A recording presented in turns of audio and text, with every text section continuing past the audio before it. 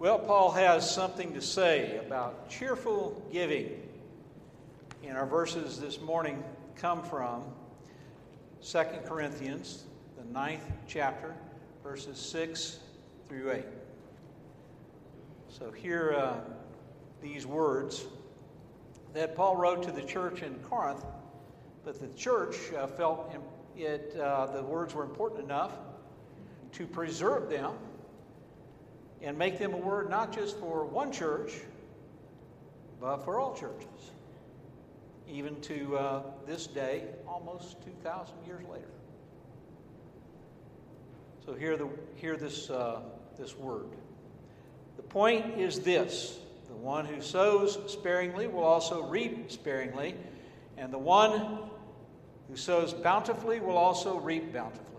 Each of you must give as you have made up your mind, not reluctantly or under compulsion, for God loves a cheerful giver, and God is able to provide you with every blessing in abundance, so that by always having enough of everything, you may share abundantly in every good work.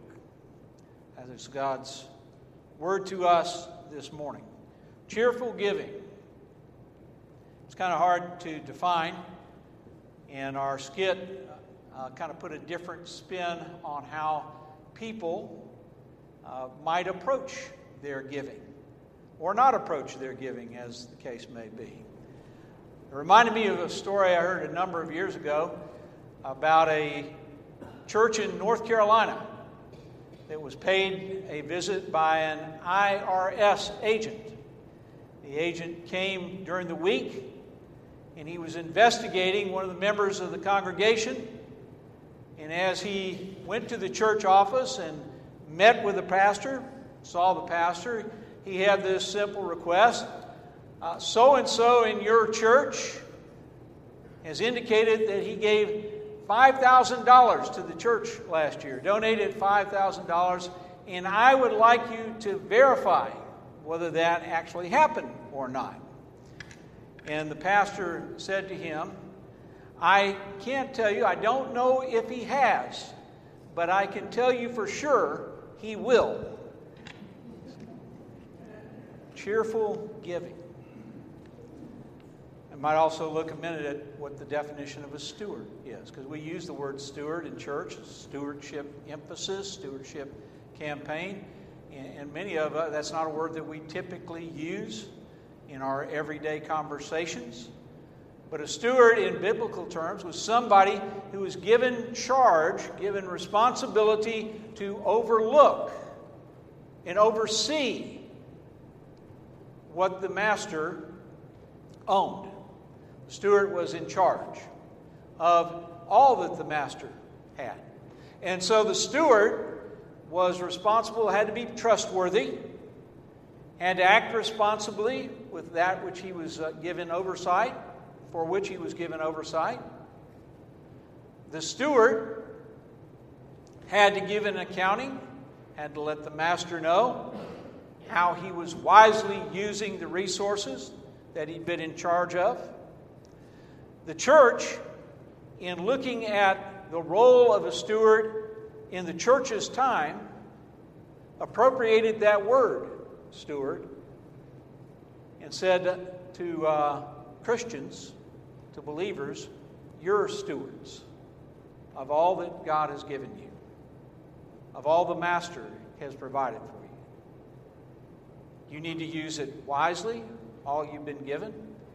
You need to be generous with what you have been given. You need to realize that there's accountability for that if God is giving it to you, there's an expectation that God has that you'll use that money and those resources wisely.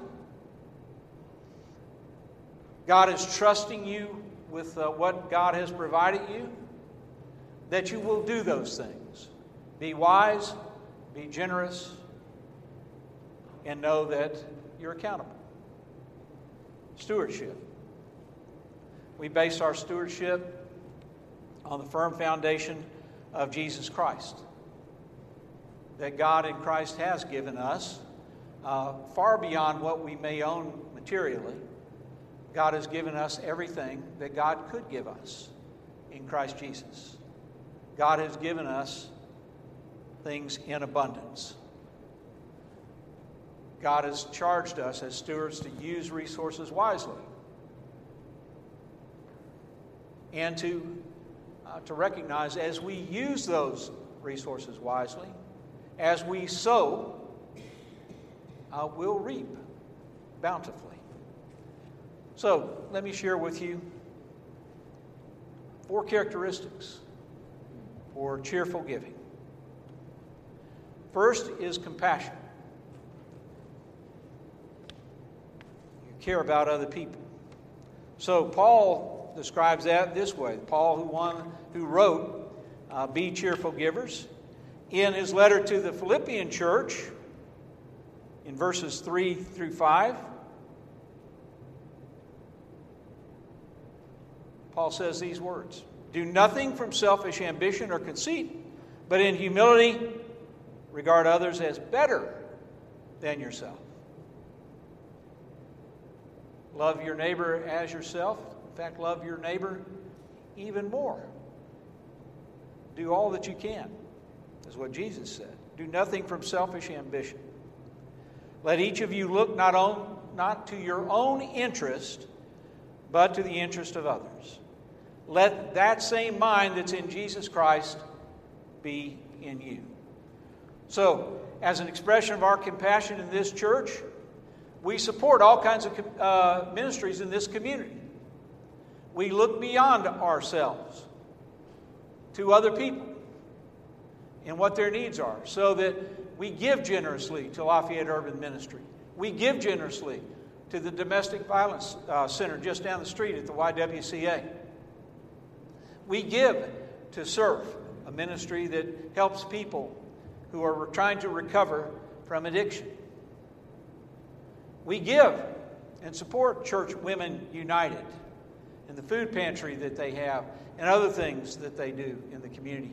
We do that. We sow. Those are things that we sow and try to sow bountifully so that a harvest can be reaped. It makes the community a better place to be. It's an expression of who we are as followers of Jesus Christ. So we don't do it simply because it benefits us. We do it because we know and hope, pray that it benefits individuals. But just as much, we know and hope that it benefits our community. We express compassion. We're involved in Foods Resource Bank for the same reason. We give generously, we sow, literally sow, plant those seeds in partnership with Oxford, and we have reaped bountifully over the 10 years that we've been doing it, and have been able to change lives in places far, far removed from Lafayette, Indiana. Thousands of lives that have been impacted. Cheerful giving involves compassion. Second, it involves being concerned, expressing concern for others. And so the concern that Paul uplifts in this second letter to the Corinthian church, beginning in chapter 8, continuing through chapter 9, is concern for other churches, for other ministries, for other people that are seeking to do what God calls us to do, to reach out to others in Christ's name. So to the extent that we can help, and all those ministries that I mentioned earlier, that's another part of what they do. They're reaching out to other people in Christ's name. They're expressing concern. We're expressing concern by what we do in that cheerful giving. A third quality is gratitude. In the 9th chapter, again, of 2 Corinthians, Paul expresses these words: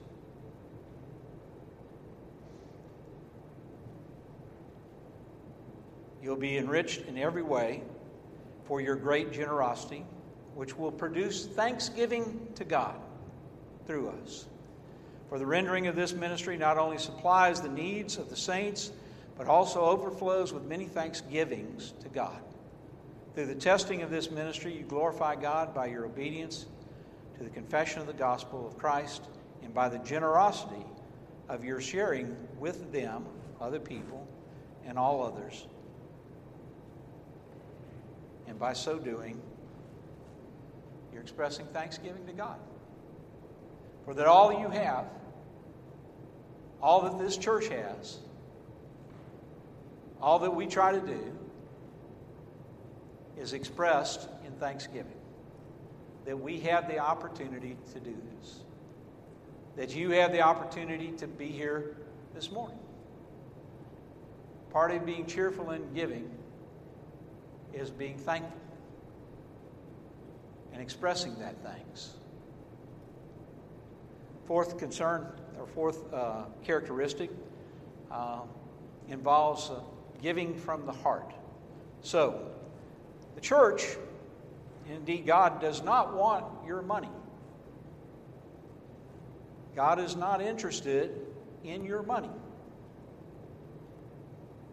You know, sometimes from time to time over the course of my ministry, I've heard people express, maybe not in the church that I've been serving, but just general expression, objection to why people don't go to church. Well, all they want is my money. And that's not what God wants at all. It's far more serious than that. It's far more profound than that. 6th chapter of Matthew, do not store up for yourselves treasures on earth where moth and rust consume and where thieves break in and steal. But store up for yourselves treasure in heaven where neither moth or rust consumes and where thieves do not break in. For where your heart is, where your treasure is, that's also where your heart will be. But God doesn't want your treasure. God wants your heart. And if God has your heart, God will have everything else that you can give. God will have your treasure. That's what God asked for. If God has your heart, then you're going to give, and you're going to give cheerfully. You're not going to give based on what's left over. You're going to give based on what you have been given and based on what your heart, what God is calling you to give. God wants your heart. And to the extent if God has your heart, then the church really doesn't, we have stewardship emphasis. Every church in the country has stewardship emphasis time. But what we really have, or what we really need to do is remind or ask you, where's your heart? Who has your heart? If your heart's in the right place, then whatever we need, whatever it is that we want to do, whatever we want to give, there'll be more money than the church can ever realize that it's capable of giving. God wants your heart. And if God's got our hearts, we don't have to worry about the treasure part. That'll come. That'll be there. So, this morning, it is Stewardship Commitment Sunday.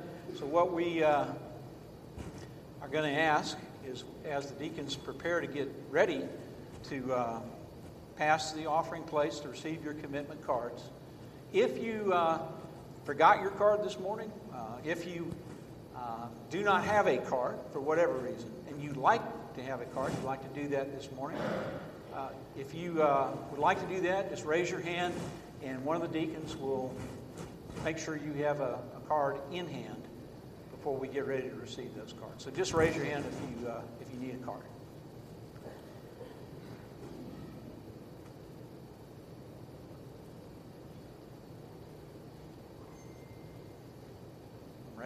Raise them high so they can see you. Deacons to come forward and join me up front here.